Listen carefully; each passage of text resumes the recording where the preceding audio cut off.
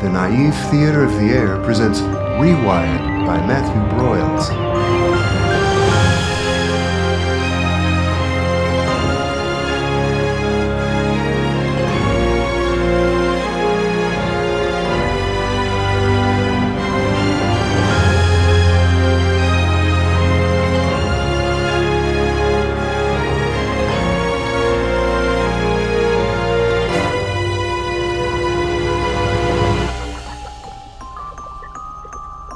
Episode 15, Throughlines.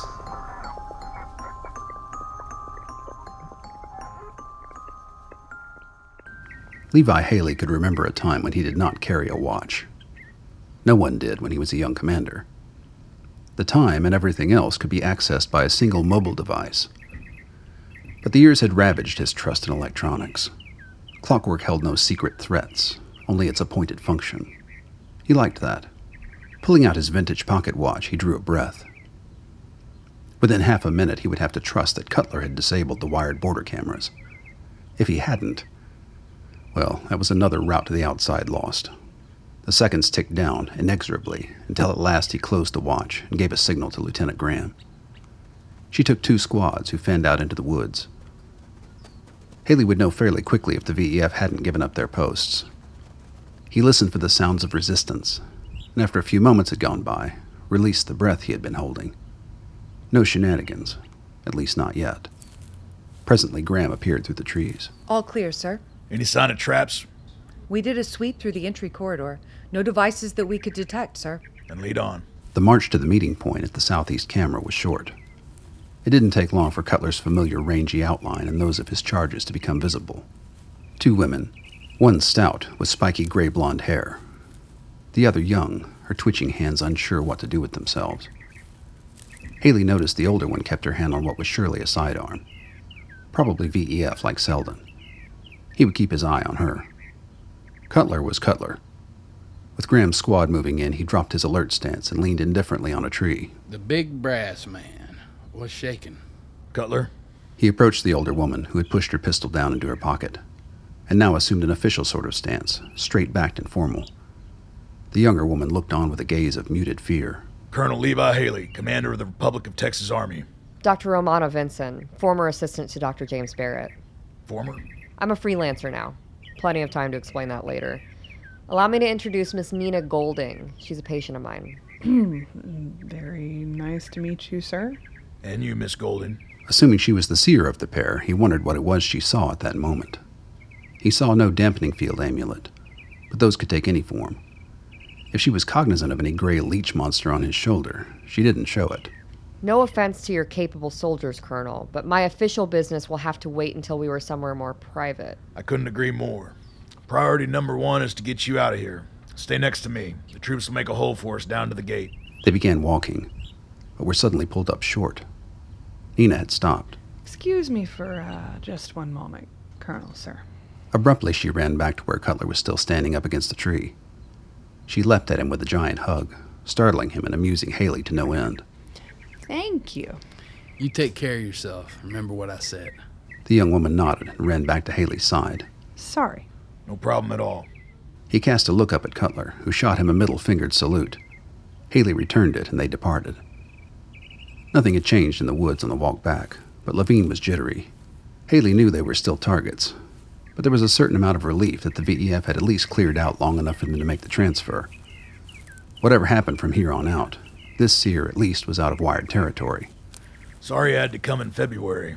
Texas really is prettier in the spring. So's New York. Personally, I'm looking forward to a shorter winter. It really is a pleasure to meet you, Colonel. The rewired world would be much poorer without everything you've done. I just try to do what's right. Thankfully, there are people like Chairman Horowitz who stood up at the same time we did. Yes, courage is one thing our republics have in common. Have you spoken to the new chairman yet? I'm not a head of state, so I don't get those invites. But I'm sure the Governor's Council has been in contact. It's interesting, your model of decentralized government. Interesting is one word for it. Honestly, I steer as clear of those weeds as I can. My duties are fairly simple, and I like it that way. From what I've seen today, some days are simpler than others. I'm going to make a leap here and assume you're allied with the Vorn Elimination Front. I am. I've seen a lot of things in the lab. I'm sure you have. I suspect we'll all see plenty more soon. You'll have the opportunity to meet with representatives of the local VEF chapters. However, as I'm sure you're aware, there are some legal constraints we must work within first. Some of our more colorful citizens have a tendency to overlook the regulations when they get a bit excited. Something funny? Sorry. Rules and regs. That's what Ricky said about you. Did he now? Well, he would know. Doesn't get much more colorful than Ricky Cutler. Still, I have to admit, he saved our bacon more times than I can count. Ornery bastard. She grinned. The old man was plenty ornery. No wonder he had clashed with Ricky. She turned her attention to the passing scenery. It was a ghost town. Crumbling wooden barracks slowly gave themselves back to nature, and barbed wire rusted in front of long-abandoned munitions plants. How long was all this empty? Fort Wolters was deactivated in 1973. Started out as Camp Wolters in 1925, got upgraded to a fort during the Cold War. No telling how many soldiers it turned out. Kind of sad, really, to see it like this. A lot of men were changed forever here. The old colonel was more philosophical than she had anticipated. But then he'd have to be, or he would never have broken ranks during the reclamation. She decided now was probably not the best time to ask him for war stories. His other officers still looked nervous, and the formation around them was clearly on alert. Eventually, a gate came into view as the trees cleared. Nina could see several armored vehicles on the other side, and soldiers patrolling the area. Vincent's tension had eased slightly. They were going to make it.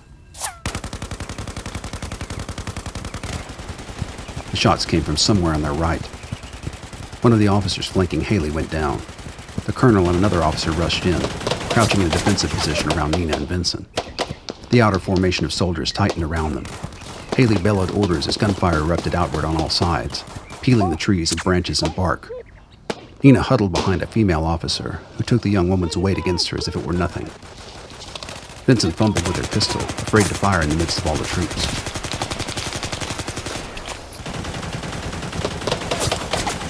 Cease fire! The soldiers spread out, moving towards the immobile bodies of those caught in their fire. Nina saw Haley stagger upright and rush to the twisting body of the fallen officer, a thin man slightly younger than the colonel. Medic! Haley held Levine's head upright. A bullet had pierced part of the major's throat. He was bleeding profusely. A medic rushed forward from one of the trucks with a first aid kit. Nina and Vincent came cautiously to their feet. No one could have survived the apocalyptic hail of bullets that had just burst from all around them. In the distance, they could see black-clad bodies lying dead, kicked for good measure by the soldiers. Nina turned her attention to Haley and the fallen officer. God damn it, Levine. God damn those VEF sons of bitches. The major's throat had been pierced. The bleeding was hard to stanch. Still, he was clearly trying to speak. Save your energy. We've got you covered. The major shook his head. He began an arrhythmic tapping on the colonel's arm. Morse code. Haley followed it carefully. I knew it would end like this. End nothing. We're gonna get this tied up and you're going to the hospital. Colonel, he's bleeding from the leg as well. With the blood spouting from Levine's neck, Haley hadn't seen the lower injury. He held the makeshift tourniquet on the major's throat while the medic examined the leg wound. Levine winced at the probing below, and continued his tapping missive on the colonel's arm. Don't let VEF get ahead of you. Word to council. Assault on senior army officer. Serious offense. Jesus Christ, Levine, this is not my priority right now. Has to be. Everything changes now. All bigger than me. Bullshit. There wouldn't be a goddamn Republic of Texas without you, and you know it. I'm the name on the door, but you're the brains of the operation. Always have been. The medic applied pressure to the wound. Haley began to sweat profusely. The major was not doing well. Holy shit, Levine. I'm so sorry.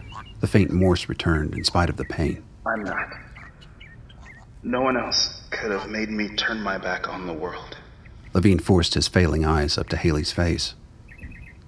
The two men had been friends for so long, but as career army men, they were not prone to expressing heartfelt emotions. The wistful look on the major's face now was foreign to the colonel. Something inside of him tightened. He'd always known, of course, that Levine was gay. But suddenly it occurred to him that he had never actually seen the major express any overt interest in a particular man. Part of him shrank at the idea that all this time he had been holding out for him. Levine spotted the thought immediately, and through the fog of agony, almost seemed to laugh. He tapped again. Not my type, sir. No offense. For fuck's sake, Kurt, you can call me Levi. No, sir. I can't. Not in this life. Another jab of pain hit him, and his eyes turned inward to fight it. The medic had dressed the wound, and Haley helped the major get on the stretcher.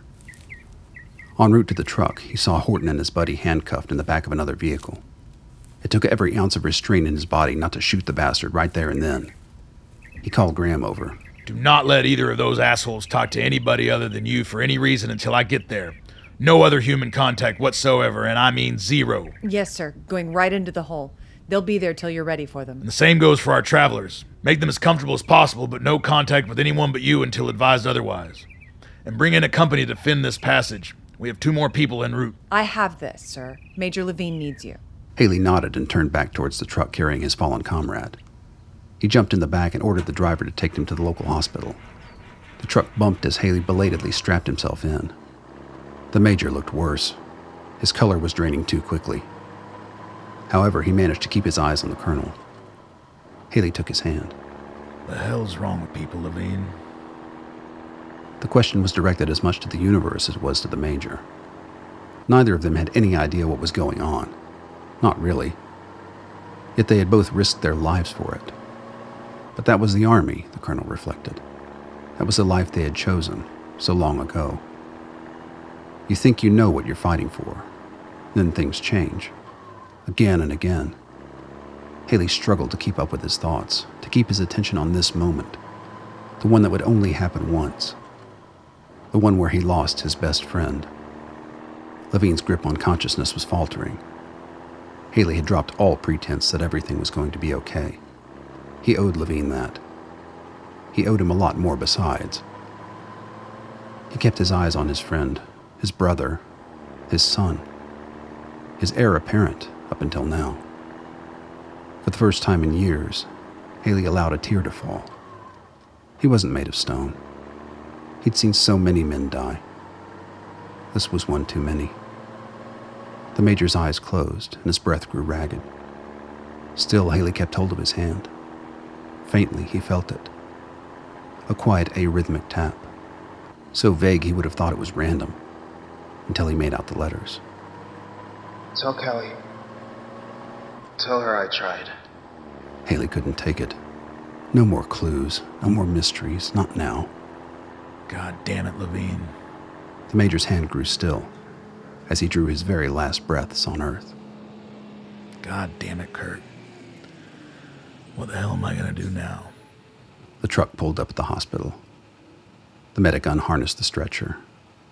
Haley released his grip on Levine's hand, and on his life, as the major's body was carried away.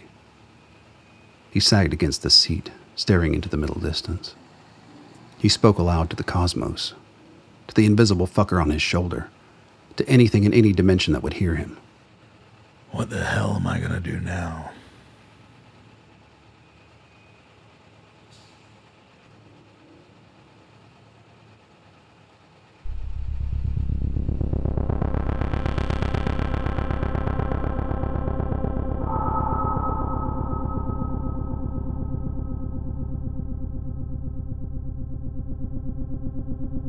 There was someone else in the house. He knew that for sure now. Where, he couldn't be sure, any more than he was certain exactly where he himself was. The light outside the high windows was dim, just enough to see by. There it was again, a door closing. A door in particular. The one he had been looking for. He recognized the sound. But where? He passed through other rooms, this one long and vast, half filled with an enormous dining table, all its places empty. Rushing to the other end, he found himself in the hallway again. The door he sought was right here, had been for years. But he could not find it. Another step, and his visage reflected on the surface of a glass picture frame. He was a stranger to the silhouette it cast, and yet, it was him. Who else could it be?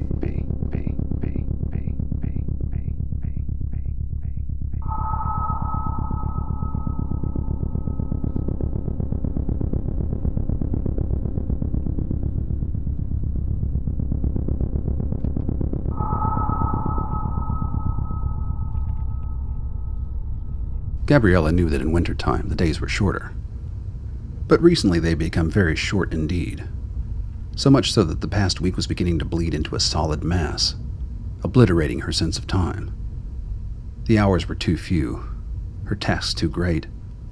Sleep was not an option. She was en route from the airport to her townhouse when the summons came. Taylor, with his business voice on, which meant somebody was listening. In her position, Gabriella was of course aware that she was under surveillance of some sort at all times. But there were levels. The urgency in Taylor's voice put her on notice that she, him, or both of them had been bumped up at least one level. Gabriella thought back to the call she'd made to Javier from the airplane. Like all of her communications, it contained no overt or extraneous information. If they traced Javier's subsequent call, the one she'd told him to make, without really telling him, the identity of the recipient was the only thing likely to raise any suspicion in a trace. Or rather, the location of said recipient. Still, there was nothing for it. The agent had to be sent back to the line. She had sped events into higher gear for a reason. If there was a price to pay, it wouldn't be the first time. Omelets, broken eggs, and the like. She hit the gas, her mind retreading the events of the last few hours, until she pulled up in her choice parking spot at the NSA office building. Taylor's assistant buzzed her into his office, and she was not surprised to see one of the guest chairs occupied by Defense Secretary Lawrence Wendell. He rose and bowed as she entered, true to his Georgia roots. But noticeably he did not shake her hand. She sat down gingerly and faced him as he took his seat. Dr. Neithardt, I see you've been expanding your job description dramatically since our last meeting. She allowed herself a quizzical look at him. There were any number of things he could be referring to, as she and Taylor well knew. Neither of them would be inclined to help him ferret out anything he hadn't already uncovered. Begging your pardon, Mr. Secretary, I'm not entirely sure what you mean. Wendell's eyes narrowed, and Gabriella thought she saw the beginnings of a contemptuous sneer curling at the corners of his mouth. Doctor, my jurisdiction in regards to border security with rewired territories is absolute. Mr. Hockaday's office works in tandem with, not parallel to, that mandate. Does that statement clear up any misunderstandings between us? Clearly the secretary was pissed. Playing coy would make matters worse, she surmised. Better to let him have his little victory. Sir, I apologize if our intervention in the Selden transit seems at cross purposes with your department. Need I remind you of the penalty for transporting rewired fugitives across United States lands? If you'll permit me to explain. I'm certain that what you've done makes sense to you. However, my job is to ensure that it makes sense to the President. Now, I have been put in the position of withholding this intelligence from the President in anticipation of a more comprehensive report from your office. That is not in my job description, and it is only occurring because I cannot for the life of me conceive of what this foray into human trafficking can do to benefit the interests of the United States government. As we both have a shared interest in the Chief Executive's thorough and fair assessment of the situation, anything you can do to bring about that would be most helpful. Taylor said nothing. Gabriella suspected this conversation had been going for some time, and that the secretary had guessed she was the prime mover in the operation. He likely guessed more. His aged brown eyes bored into hers. She had been a valuable property when she first arrived in Washington, but 28 years on, she could not be sure that her position was still secure. Several administrations had passed through office in those decades, and the current occupants were near the more alarmist end of the pendulum's arc.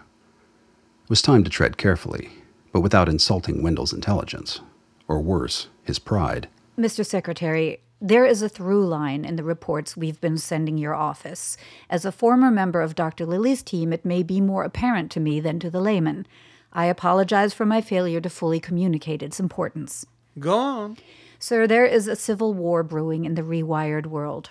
The recent revelations made possible by publicizing HPL's neutralization, an accomplishment in which our office played no small part, are shaking the foundations of the breakaway territories. The very fact that the VEF was able to spring Sergeant Selden from Brooklyn points to an erosion of control under Dr. Barrett, even as he seems to cement his power through the new chairman, David Weiss. And you believe what? That enabling the VEF to further discredit Barrett will hasten the internal conflict? That is one goal, yes. We believe the infection will spread through the rewired net to the other rogue states. Our intelligence shows that Texas in particular is ripe for destabilization. Doctor, I am sure it is no secret to you that our Commander-in-Chief holds significant ideological and operational differences with you and Mr. Hockaday here. For instance, the very existence of the Rewired net, enabling any sort of communications between these enemies of state when the means to subvert them is clearly within our purview, is baffling, to say the least. One might even call it stupid. Gabriella drew a slow breath. She could take this. She had taken much worse, and arguing now could make worse happen very quickly. However, in keeping with the previous administration's stance on intelligence gathering, we have thus far defaulted to the position that 28 years of relative peace is worth a few strays now and then. But as you have so clearly pointed out in our previous meeting, Sergeant Selden is no ordinary fugitive. That is correct, sir. In fact, he is a war criminal who is directly responsible for our loss of control over Brooklyn. You may never have met the families of the soldiers who died attempting to defend that bunker, but I have, Dr. Neithardt. One of those men's sons now serves in the United States Army under my command. Now, if I remember correctly, and do correct me, Mr. Hockaday, if I am mistaken, the last conversation we had on the topic of Sergeant Selden was clearly aimed at a live capture. Is that your recollection as well, Doctor? Yes, Mr. Secretary. There is a very clear reason why live capture was the focus of that discussion. Perhaps it has become evident to you in the past few seconds, despite evading your perception over the past week. I understand that you want Sergeant Selden put on trial. However, we must consider the bigger picture. Doctor, there is no picture in which these renegade territories do not collapse into anarchy and come crawling back to the United States. We have known this to be the inevitable course of events for many years now. However, it is just possible that I overestimated when I believed that you had a firm grasp on that notion. I assure you that error has been rectified. Gabriella held back her initial retort and edited it. Sir, with respect, the end of the diaspora has been 5 years away for the past 28 years. My job, as I understand it, is to turn that prediction into a reality. 28 years, yes. And for most of those, you've been working on the problem. One might draw a through line there as well. Secretary, our reports are clear. The likelihood of rewired government instability is at a record high. Pair that with a high-profile rogue seer in the hands of the VEF, and you have the spark to blow the entire structure sky high. At this rate, we're talking months, not years. But if Selden goes on trial, the rewired world gets a spark of solidarity, and our momentum may be lost. I made a judgment call on this, and I stand by it. I'll tell the president myself if you want. Wendell was silent for a moment. Gabriella could see the wheels turning. The fight between pride and prudence. There were institutional considerations being weighed as well, she knew. Victory along her course would be a victory for the NSA, whereas Selden's capture and trial would clearly be cause for Defense Department crowing, even if, as she suspected, it would hold off rewired instability as the news spread. Whether that was of more interest to the Secretary than burnishing his own portfolio remained to be seen. She could feel Taylor's tension across the desk. The die was cast now. His fate would be the same as hers. I find it interesting that the transit of Dr. Romana Vincent and her companion has not been mentioned, nor the activation of Agent John M. Shadler in the aid of their flight from Memphis. I am left to conclude that this omission is intentional. Of course not. Selden and the girl are both seers. The aim of both interventions is the same. I have no doubt of that. Nonetheless, I am putting this operation back on track. Dr. Lilly has a fresh seer in hand, rendering Sergeant Selden moot. Hardly moot, sir. His involvement in the VEF has a massive public impact. Indeed it does, Doctor. And we will do our best to amplify that affiliation during his trial. The line is closing. Based on my discussion with Agent Shadler, Selden is likely headed for a breach point somewhere northeast of Mineral Wells. My troops are en route now. The doctor hid her surprise. Wendell had probably spoken with Shadler before Javier had. She couldn't be sure what instructions the Secretary had given him, or whose he would follow. In any case, her control over the situation was slipping. She smiled and inclined her head deferentially. Of course. Please let me know if you or the President need anything from me. Yes, I'm sure we will. With that, he rose to leave. Gabriella and Taylor rose with him, staying fixed by their chairs. As the door closed behind the Secretary, they shared a silent moment of shock. There was always the possibility that their alterations in the plan would come to light, but Gabriella had counted on that moment happening well after the chain reaction of Selden's arrival in Texas had been set in motion. She had been careful. Mostly. Until she grew fearful of leaving matters in the hands of the VEF. The trip to Memphis had been risky. She hated to admit that she got a charge out of that risk. Just like the woman in the mirror, insisted that she smile at the cameras and fuck Taylor right then and there on his desk. With effort, she cast the thought aside. It was just possible that Gabriella Neithardt might be less bulletproof than she felt. As it was, the cards were now dealt. Selden would either make it or he wouldn't. Either way, there was work still to do. She raised an eyebrow at Taylor and swept out of the office without a word. The next thoughts to issue from her would be in the voice of Ahania, and the net would tremble.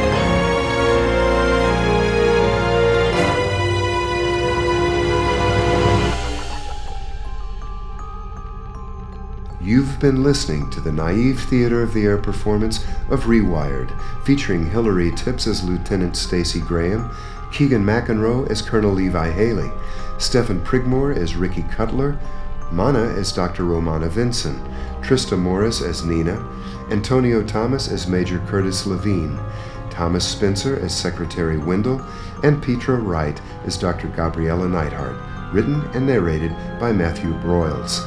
Theme music by Paul Shapira. I'm Little Jack Melody.